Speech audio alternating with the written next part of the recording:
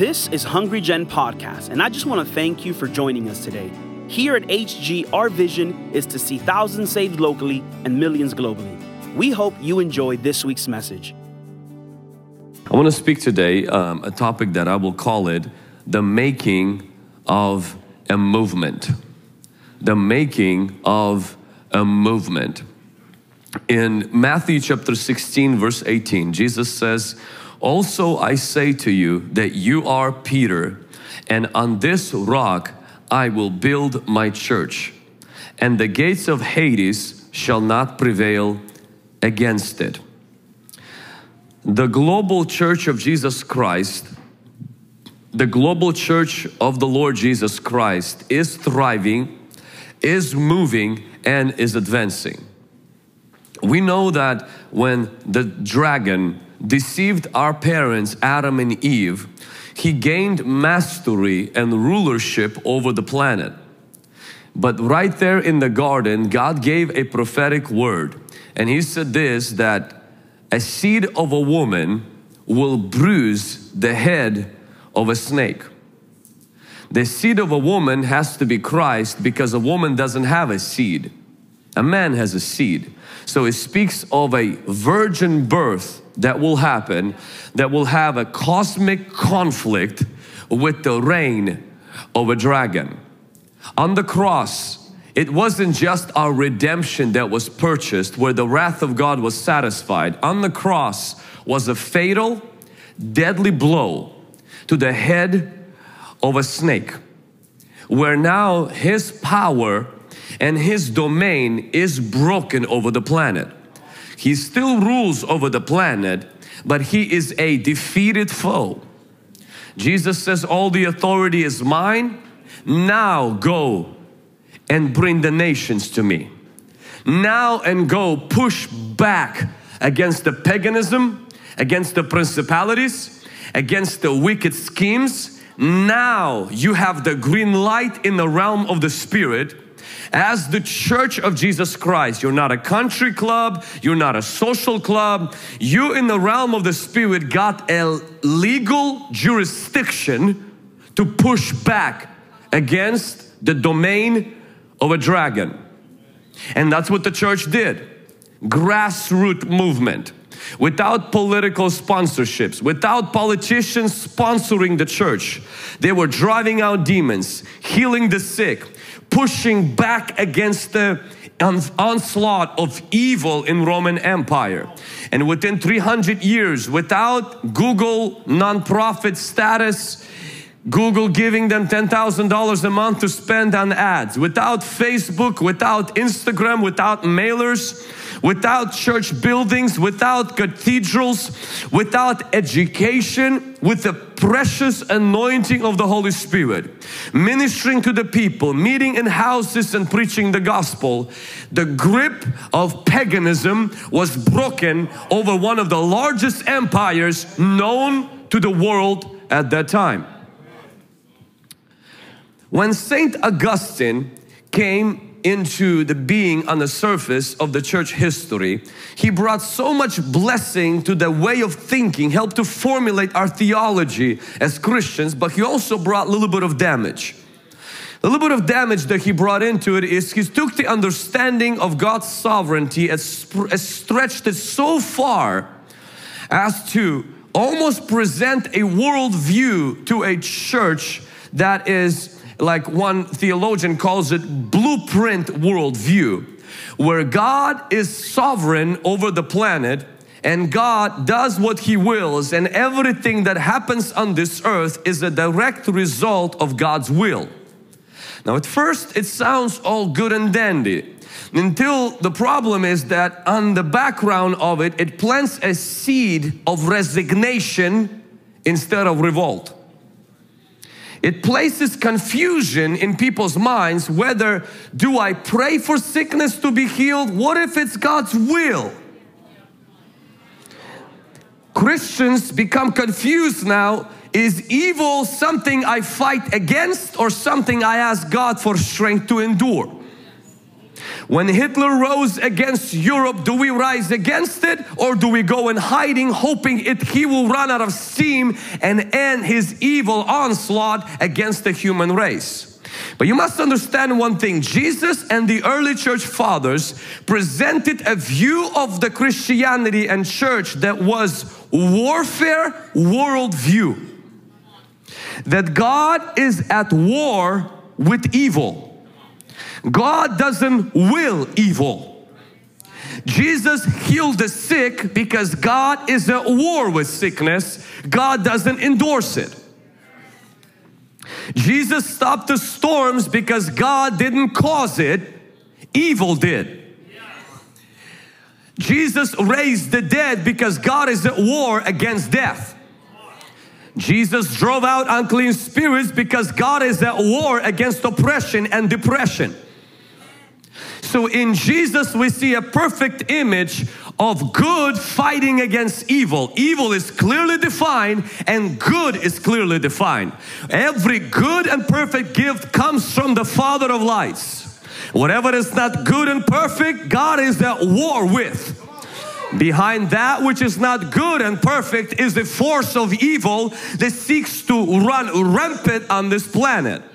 Jesus came to give a deadly, fatal blow to the head of a dragon that is behind the evil schemes on this planet. His head is wounded, but Jesus paid a dear price for that kind of victory. After His death on the cross, things changed in the spirit realm. The evil's power was broken, but the evil's presence was not eradicated.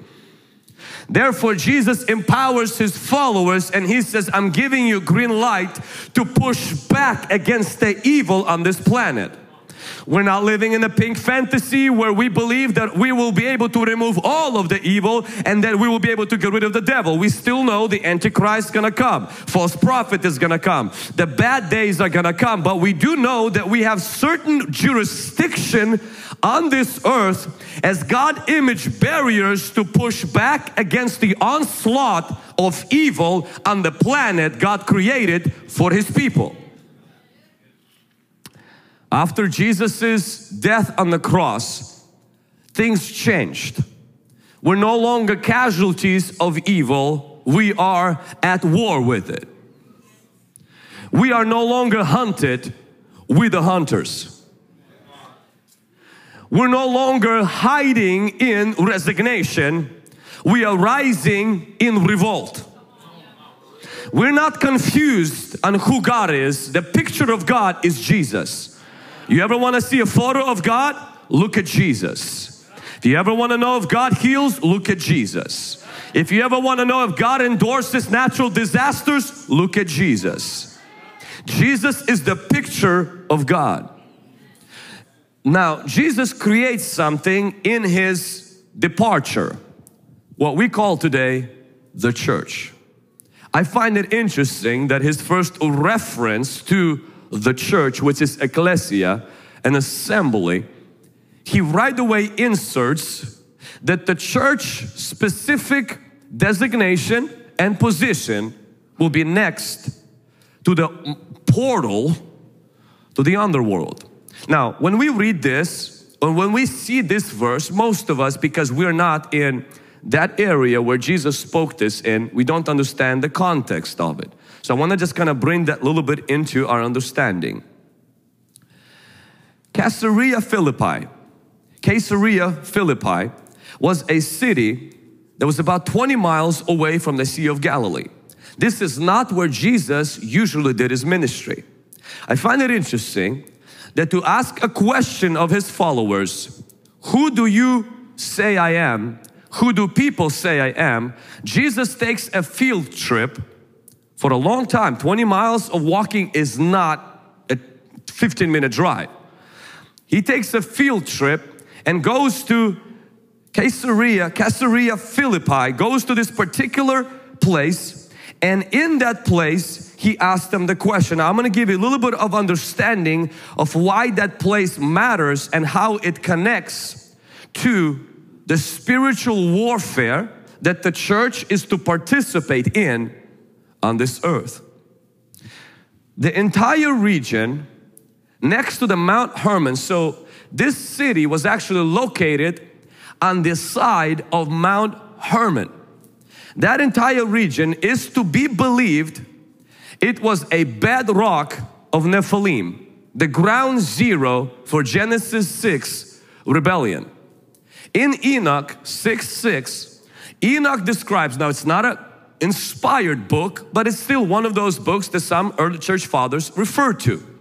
We don't draw theology from that, but we still can reference to it in understanding certain things. Enoch says that the Mount Hermon is where those sons of God who slept with the daughters of men, that's where that rebellion, that's where the birth of the Nephilims happened. It's almost like this place was marked for a demonic pagan activity. Phoenicians believed that Mount Hermon was the mountain of Baal or Baal. Towns, in fact, in that area is called Baal Gad and Baal Hermon, all connected to the worship of a Canaanite deity, Baal. In fact, they believed that whole mountain, it was like his mountain Sinai. So Nephilims, the Phoenicians, they believed that it belonged to their god Baal. The Canaanites described Mount Hermon as the realm of the dead, a gateway to the underworld. Water flowed from the rocks and it went straight into the cave. They would dump their prisoners and dead goats into that water, and they believed it went straight into the abyss, and it satisfied deities living in the abyss through the sacrifice of people. And so they would practice idolatry, orgies, and different things to invoke the presence of these deities. This place in a biblical geography, spiritual geography, matters so much to every pagan empire that lived near or on this territory. When Alexander the Great conquered a lot of known world, interestingly, he renames that place in honor of his god Pan. And he builds a shrine right in that place for a new deity, but honestly it's the same demon, he's just changed the names. It's the same principality, it's just changed the names. Ancient world looked to that place as a portal into the underworld. And these ideas they had, these were not fallacies. These were spiritual beings that these nations worshipped. Alexander the Great started to present this deity, the god of Pan. Then Romans came in and they took that religion to another level. They reinforced more temples that were built. They excavated 14 pagan temples on that site. That place was a bedrock of witchcraft. It was the Mecca of the spiritual activity of invisible realm. I find it interesting. It's to that place Jesus takes a field trip. Right by the open portal to the underworld. Right to the place that is believed to have the key to another realm. Jesus takes his disciples and says, "Who do you say I am?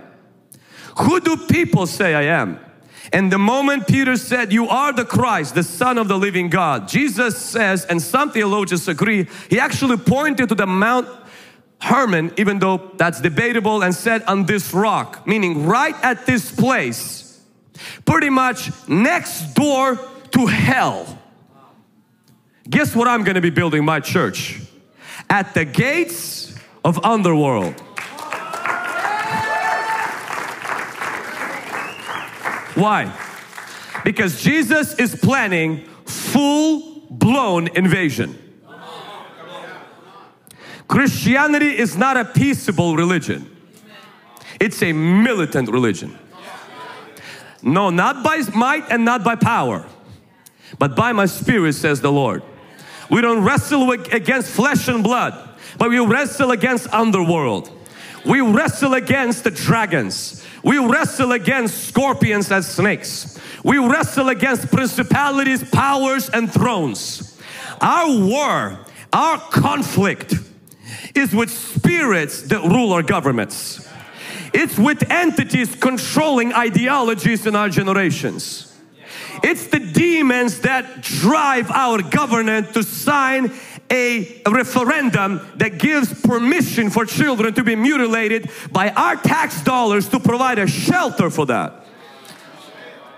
It's against the spirits behind that. What I find fascinating is instead of presenting a church as a Disneyland, Jesus describes a church and He says, on this rock, on this revelation that I'm the Son of God, I will build my church. And then Jesus says this, and the gates of Hades, which was believed that that cave over there was the gate into the underworld, into the abyss, into that realm. And Jesus says that gate will not stand. Gates don't fight. Gates guard. That means Satan has a well-structured and well-protected kingdom. He has layers of demons, principalities, curses, and strongholds to guard his domain. And Jesus says, what I am building is right next to Hades. What I am building is right next to the portal into the underworld. And He says, this bunch of people are going to be not only a church, ecclesia, they will be a militant band that will go into the gates, storm the gates of the underworld, because they're after its plunder. Whatever those gates are protecting, my group of people are after. They're after healing, they're after deliverance, they're after souls, they're after young people, they are after revival. The gates of Hades are holding something back, and the church I'm building will be aggressive, advancing and pushing against the gates. That is Jesus's version of a church. It's not a Disney church. It's the Allies landing on Normandy Beach, seeking to stop Hitler. If the Allies would not resist Hitler's onslaught, Hitler would have ruled the world by now. Evil must be stopped. It does not run out of fuel because it's fueled by Hades itself. It's fueled by the underworld. If we think the evil in our generation right now will run out of steam, we are wrong. Why? Because who fuels evil is the underworld, is the dragon. He puts the fuel on it. That's why Hitler had to be stopped. That's why evil in our world cannot stop by itself unless somebody storms the gates.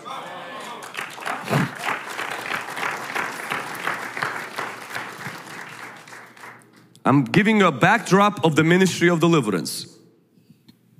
We are soldiers, not slaves. Life is more like a Normandy Beach, not a Disney vacation. The church is not a cruise ship, it's a warship. It's not a place for entertainment, it's the place for deliverance. It's the place for freedom. It's the place where darkness and light clash. It's when there is a cosmic conflict that happens and people are aware of it and people see it. It's incredible how many ex-New Agers, spiritualists on YouTube now who have a massive following, who have not been brainwashed yet by the progressive agenda and this woke, crazy, stupid stuff that is happening in our culture, who started to come out and say this: we believe in the presence of evil. We didn't believe in God, but it seems like the only faith that explains what is happening that seems to be more supernatural than real is the Christian faith. And we believe it's the war of evil against good. And I'm listening to some of these YouTubers who literally have 1 inch of theology, but it's way deeper than some pastors with more degrees than a Fahrenheit. World we live in is spiritual. We must understand not only is spiritual, this world is at war. Make no mistake. When we train our members that Christian life is a beautiful vacation, they get shocked with tribulation. The same way as if you go to a Disney vacation and you have bad service, you get upset because you're expecting to have fun and there you have inconvenience. You file complaints, and if you're very wealthy, you make a lot of noise, or you hire a lawyer and you demand money back. Now, if you end up on the Normandy beach trying to stop Hitler and you have inconvenience, you take it as part of your assignment. And any good thing that happens on the Normandy beach is taken with a gratitude, not entitlement. And when you have good things happen, you say, I am so great. Today was not the day where my head got chopped off. And bad things you take as part of the package of your defeat against evil. If we don't teach spiritual warfare, we don't have a legitimate biblical theological explanation for evil. Then what we do is we go with St. Augustine and begin to blame it all on God and say it is God who causes the evil for a mysterious purpose and will He doesn't tell us. And we're confused because it seems like God and the devil is the same. Who is God then? Who is the devil? Why does God find pleasure in children being abused, in people being killed? If this God, then what is the difference? No, He does it all for His glory. For some reason He doesn't tell you until you die. And we confuse our people. So what we want to encourage us is to take the Bible and to see that the Bible is the only book on the planet that separates the world into 2 kingdoms. And it shows the light and it shows the darkness. It pulls the veil from the darkness and reveals to us a dragon.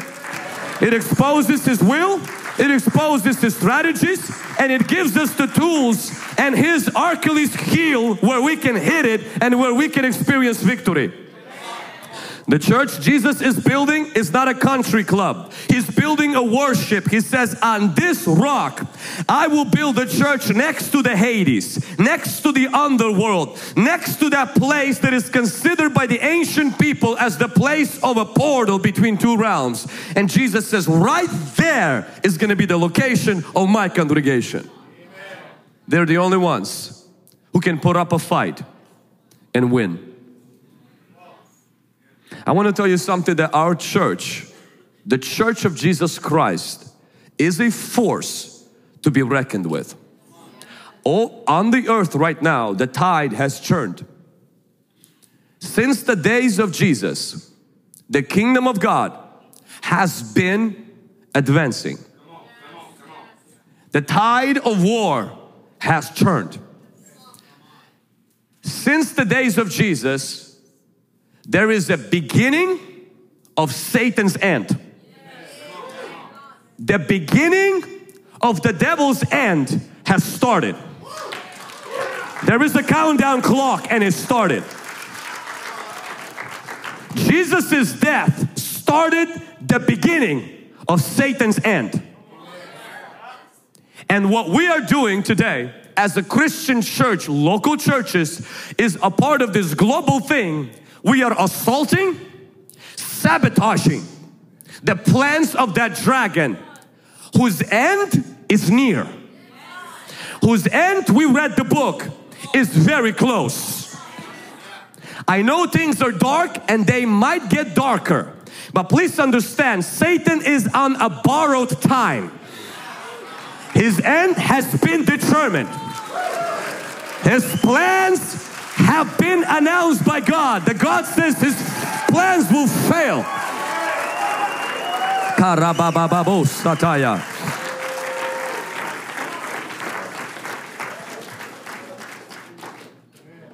Whatever the government is doing, they're just pets controlled by the spiritual realm.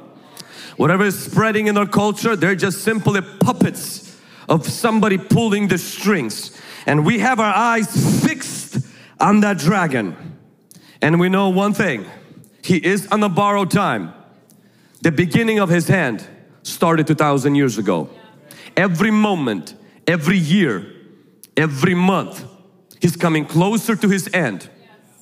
Therefore, it arms us with confidence, faith, to keep on storming the gates of the underworld, the same way Joshua stormed the walls of Jericho. And let nothing stop us for claiming the nations for the one who died for them. And his name is Jesus Christ. Can somebody say amen? Now, that is a global church. It's advancing. It's pushing against the kingdom of darkness. There's a momentum in the global church. We may not see that in America, but trust me, global church is not American church. It's Jesus's church. And there's way more people that are serving Jesus around the world. They're not just in America. There's a push against the kingdom of darkness happening everywhere by a church of Jesus Christ. Amen. But I want to bring this right now locally.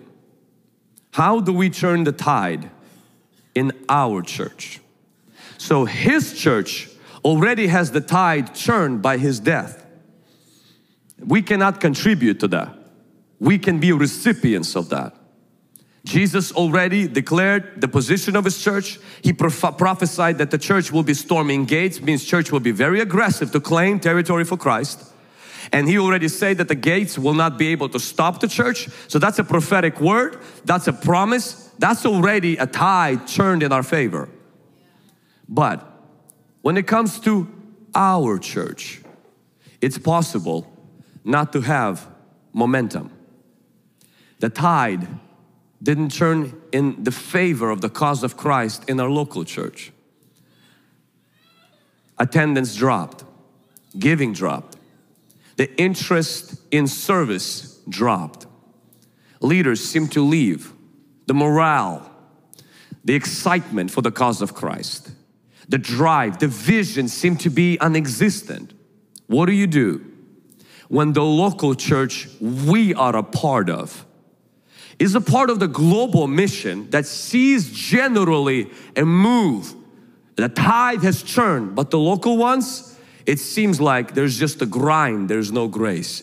There is just no momentum. What do we do then? I'm going to go with you to 1 Samuel chapter 14. I want you to open your scriptures with me. 1 Samuel chapter 14.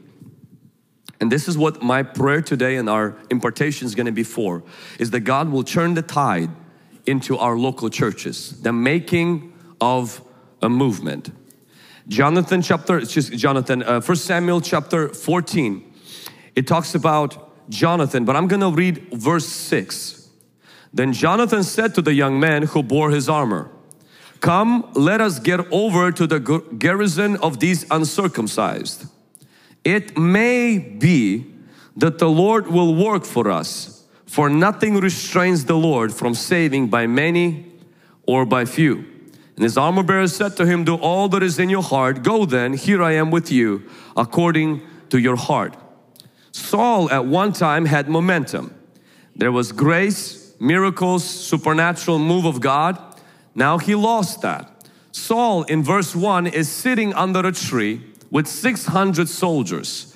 In chapter 13 it tells us Philistines didn't let them have swords, so they were not armed. Men of Israel are switching sides from Israel to the Philistines because Philistines got the momentum. The army of Israel is demoralized. Their numbers shrunk. Resources are reduced. Weapons are not there except Saul and Jonathan. Things are at all-time low. This is not a good time to be an Israelite. Everything is bad. The morale is down. Momentum is not there. And I want you to see, and that's what I'm going to share with you today, with us today. One man starts something that becomes a momentum, becomes a movement, and has God moving. Maybe today you see that in your church. Numbers are shrinking, resources are not there. The morale has fell. And this is not something that happened just after Easter. This is something that's been happening as long as you can remember. Maybe you're even sitting here and you're considering if God really called you to pastor a church. Maybe you left a business and you say, I am better at that than at the local church. Maybe somebody else should just do it.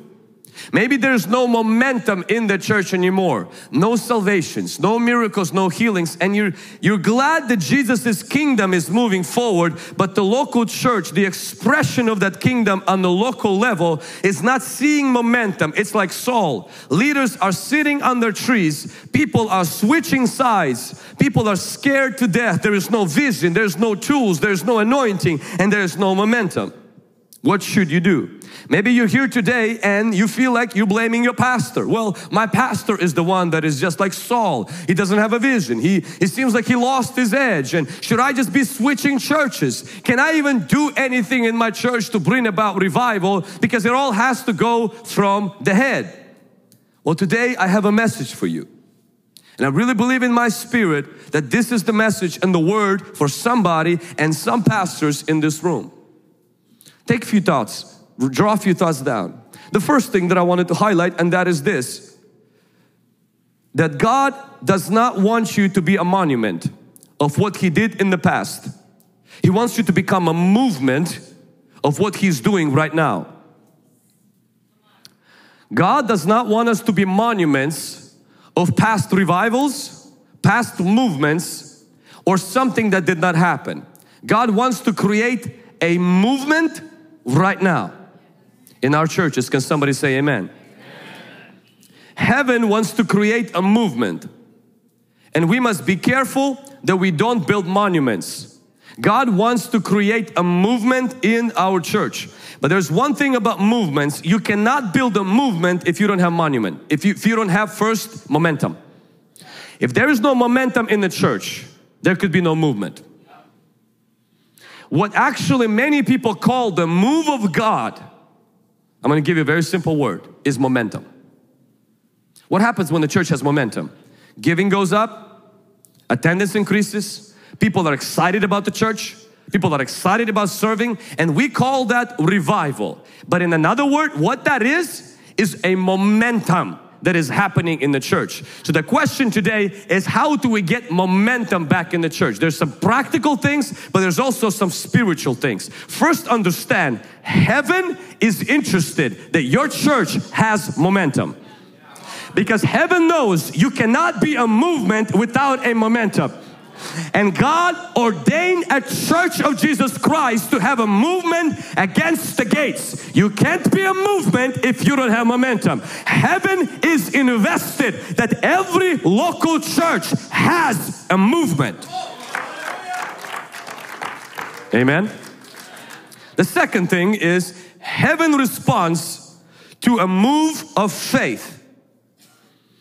Jonathan was moving. A move of faith sparks momentum.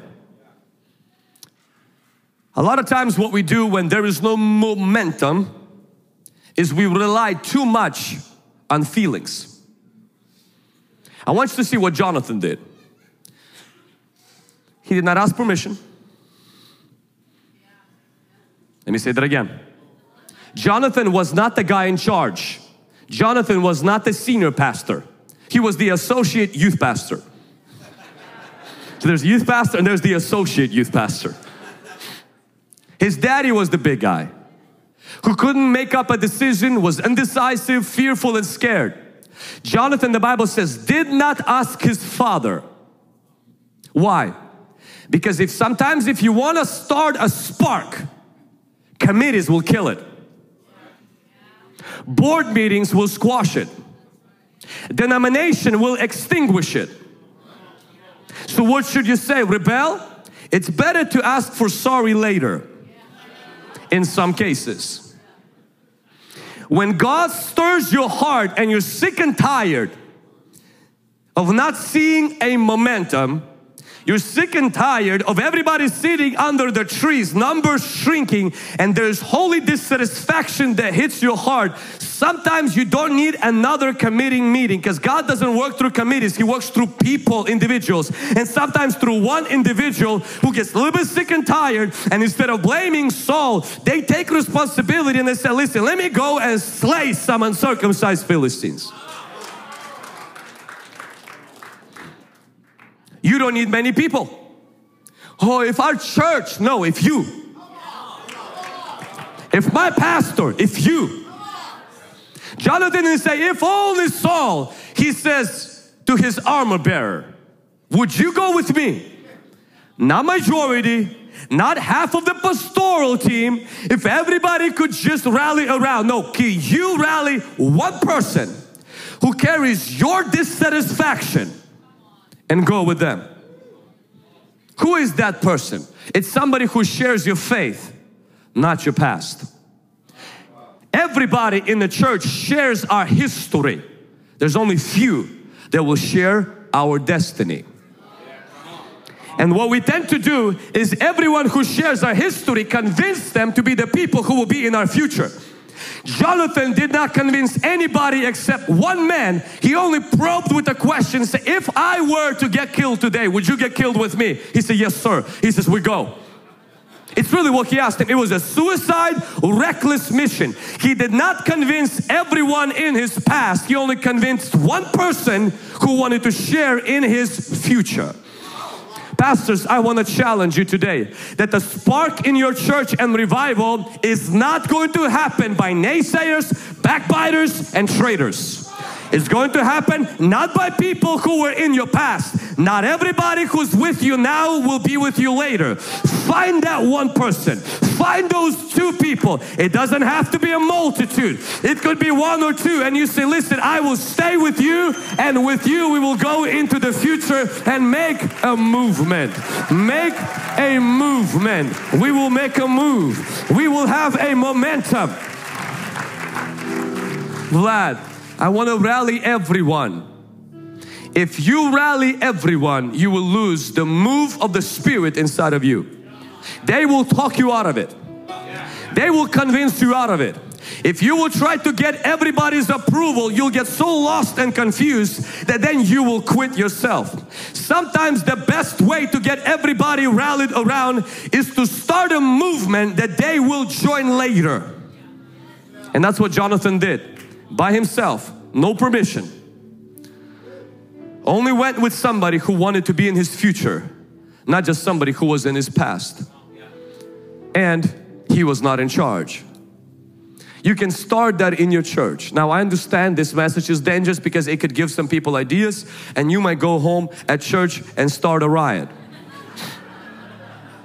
But some of your churches would benefit from a little bit of drama, because it's been too quiet lately.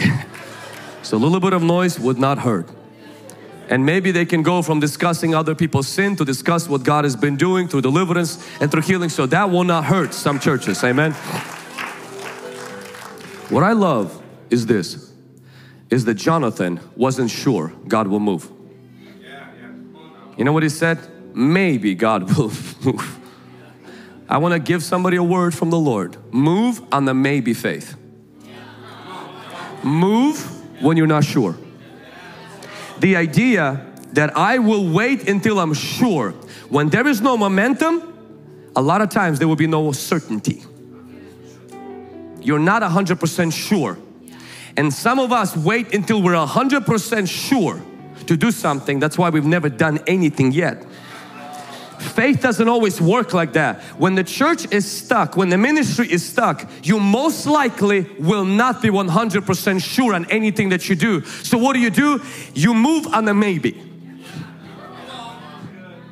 Why? Because your faith matters at the point, and you don't have to wait until 100% certainty comes in. You take a step on the maybe, and God gives a sign to confirm you're not making a wrong decision. And then you take another sign. I want to challenge you. If you want to spark a movement, it will not just spark through prayer and fasting. First, there has to be an audacious, resilient faith that is not stopped when nobody wants to join to small groups, nobody wants to pray, nobody wants to fast, nobody wants to do anything, and you're burning with that and you're waiting for somebody to come alongside. Do not wait for everybody, just wait for one person.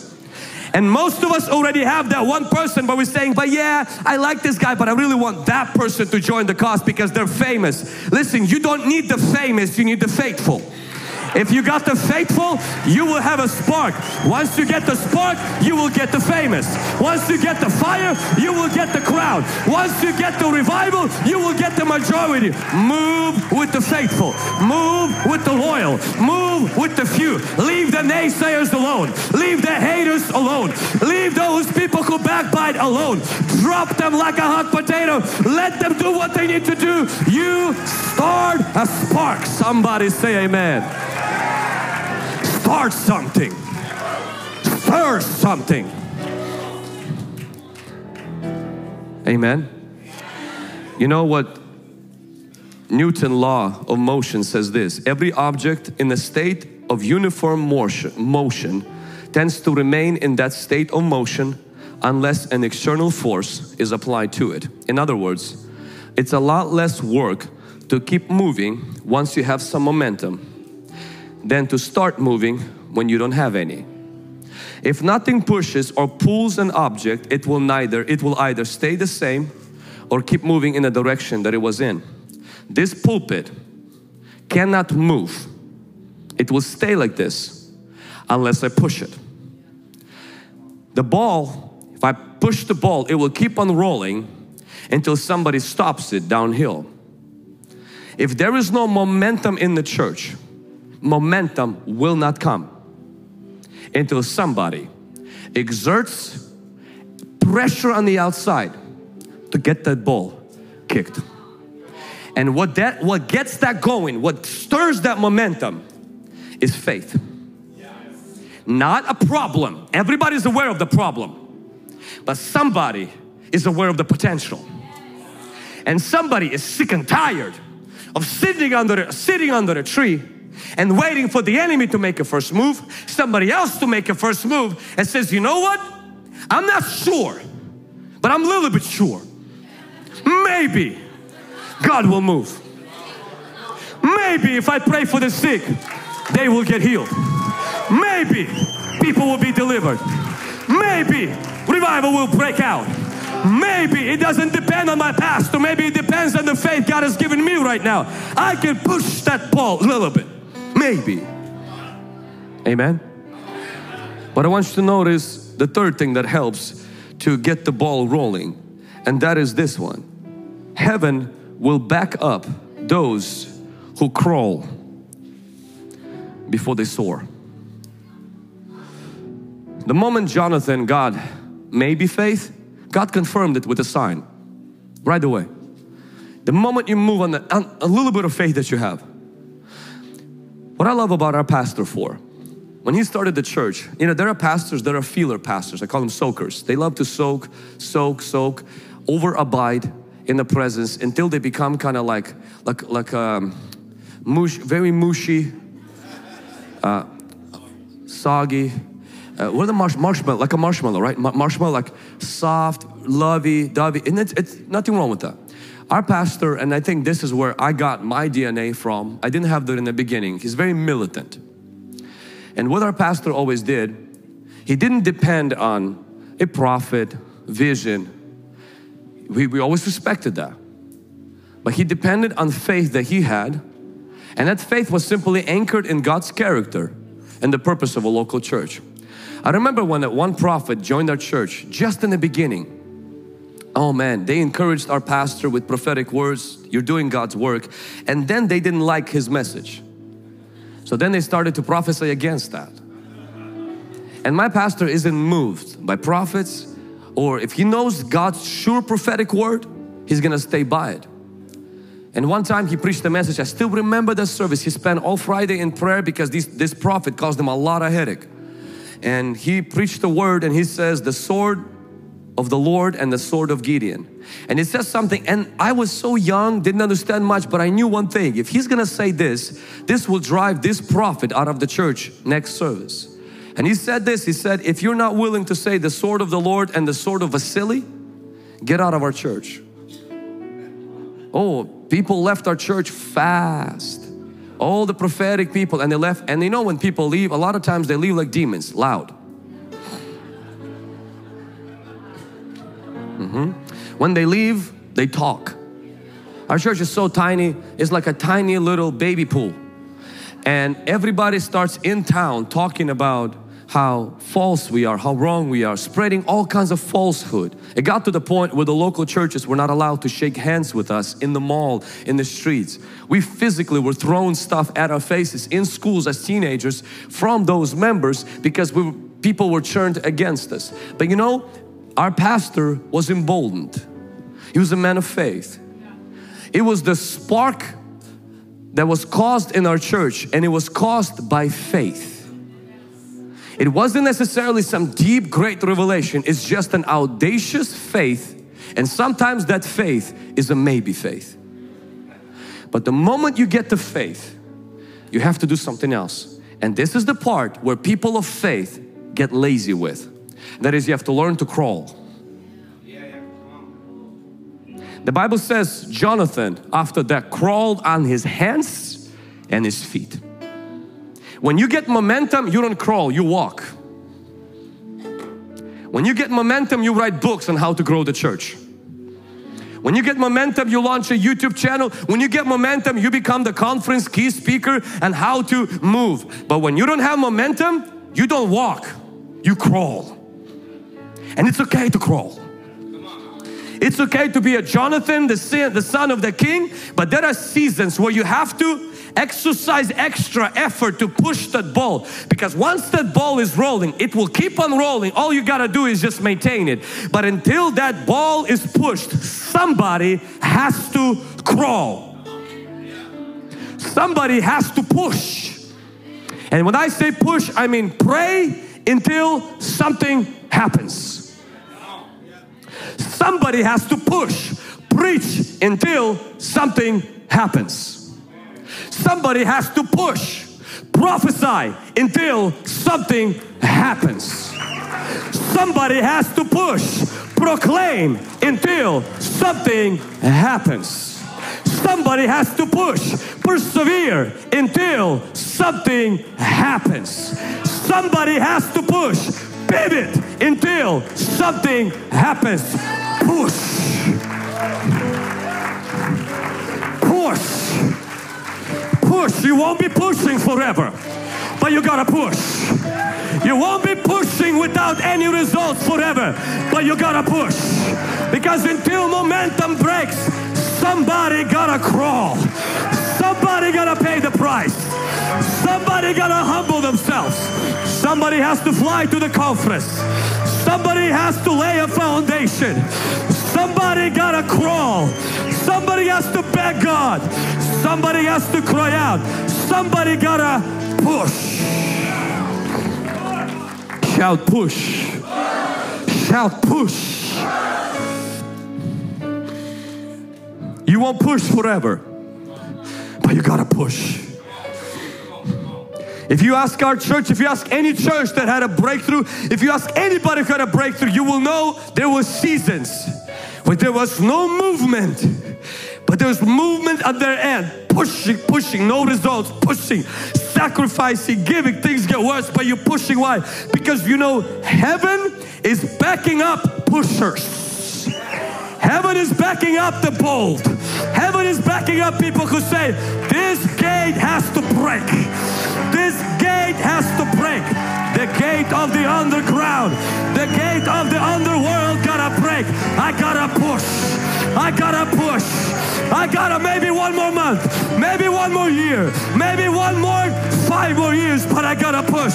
Because once the gate breaks, once the Jericho breaks, the rest of the nations will come so much easier. It's the first one that has the most stubbornness. It's the first one that has the most resistance. You gotta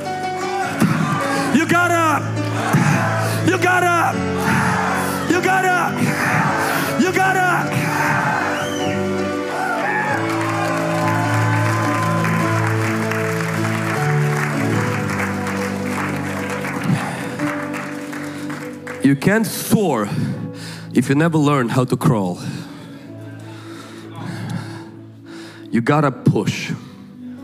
Once you break, hell can't stop what heaven started. But heaven won't back you up until heaven sees you're willing to crawl.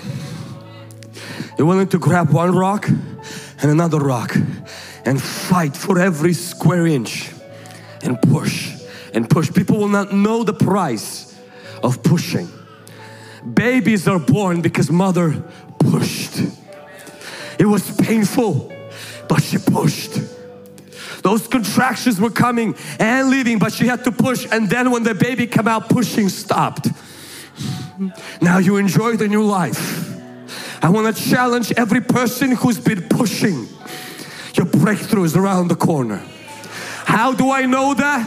Because heaven is interested that every local church breaks the gates of the underworld. Jesus said, gates of Hades will not prevail against the pushers. Against the pushers. If you push, if you push, if you push, the gates will not stand. There will be cracks in the gates. There will be cracks in the plans of the enemy. Gates will break. Heavens will break. God will render the heavens. God will honor the faith of the bold. Heaven honors the bold. Heaven favors the bold. Amen. Thanks for watching to this sermon. If this was a blessing to you, would you let me know in the comments below what stood out to you from this message? What are you taking home with you from this message? Also, if you enjoyed these messages, would you help us and hit thumbs up to this video and subscribe to our channel so you can get new videos every single week delivered to you on your YouTube app. If you go to HungryGen.com/sermons, you'll actually be able to download the transcript, the notes, and the quotes of this sermon and the rest of all of our sermons free of charge. Until next time.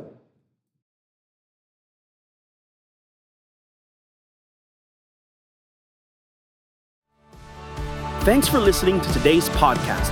If you were blessed by this message, be sure to subscribe and send it to someone. And don't forget, you can always share it on your social stories. Stay connected with us on YouTube, Instagram, Facebook, and Twitter. For more information on internship, prayer line, conferences, and other resources, go to HungryGen.com. Remember, better is not good enough. The best is yet to come.